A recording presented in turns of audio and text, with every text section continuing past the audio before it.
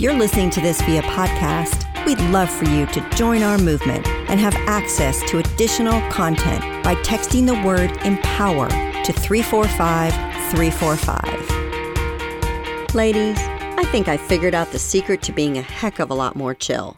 I read somewhere that expectations are just disappointments waiting to happen.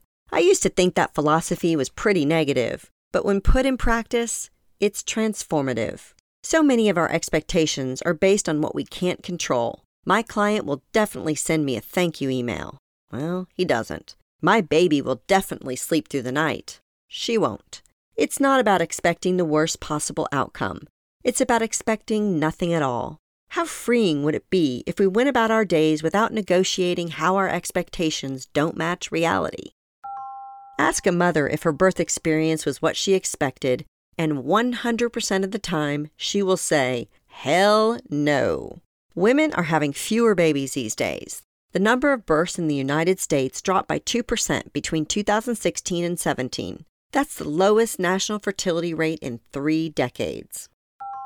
Bryn Hunt-Palmer held her sweet wiggly baby and chatted with me about how motherhood transformed her professional life. Now a mama of 3, Bryn said that after giving birth, she got super into hearing about women's birth stories.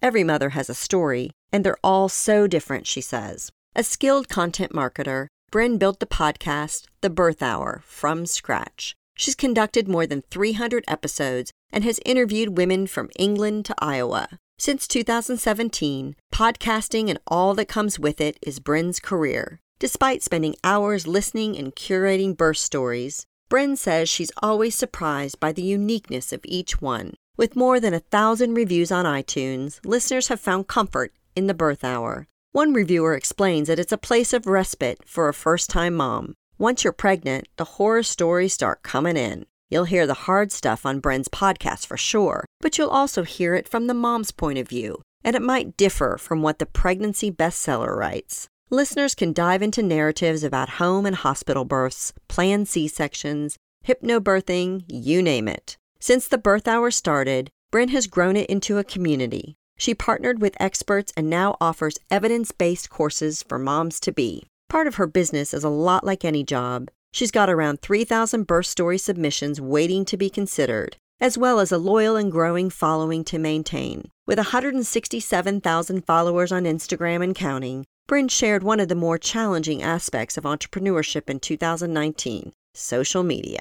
Bryn has to navigate a very delicate topic that can be very personal to a woman. What's one woman's opinion isn't another's. But that's the beauty of spaces like the birth hour. As terminology changes and mothers open up about their experiences, Bryn experiences both the gracious and precarious comments on social media. There's also an ambiguous line that every mom, including Bryn, has to figure out whether or not to cross on social media. How many baby pictures do I want to share? How much of my personal life do I expose to strangers on the internet? It's tough stuff, but Bryn can figure it out. She's one tough mother.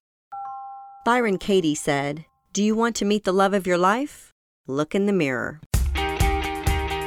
Looking for more inspiration, advice, and direction? Check out our new interview podcast, On the Spot, available now on any of your favorite streaming services, including iTunes, Spotify, Google Play, or Amazon Alexa. You can also find it on our newly renovated website, onthedotwoman.com. I go in-depth with some of our most intriguing on-the-dot women to watch. We are focused on your success, so let us know what you think by chatting with us at On the Dot Woman on Twitter, Instagram, and Facebook. We'd love to hear your voice.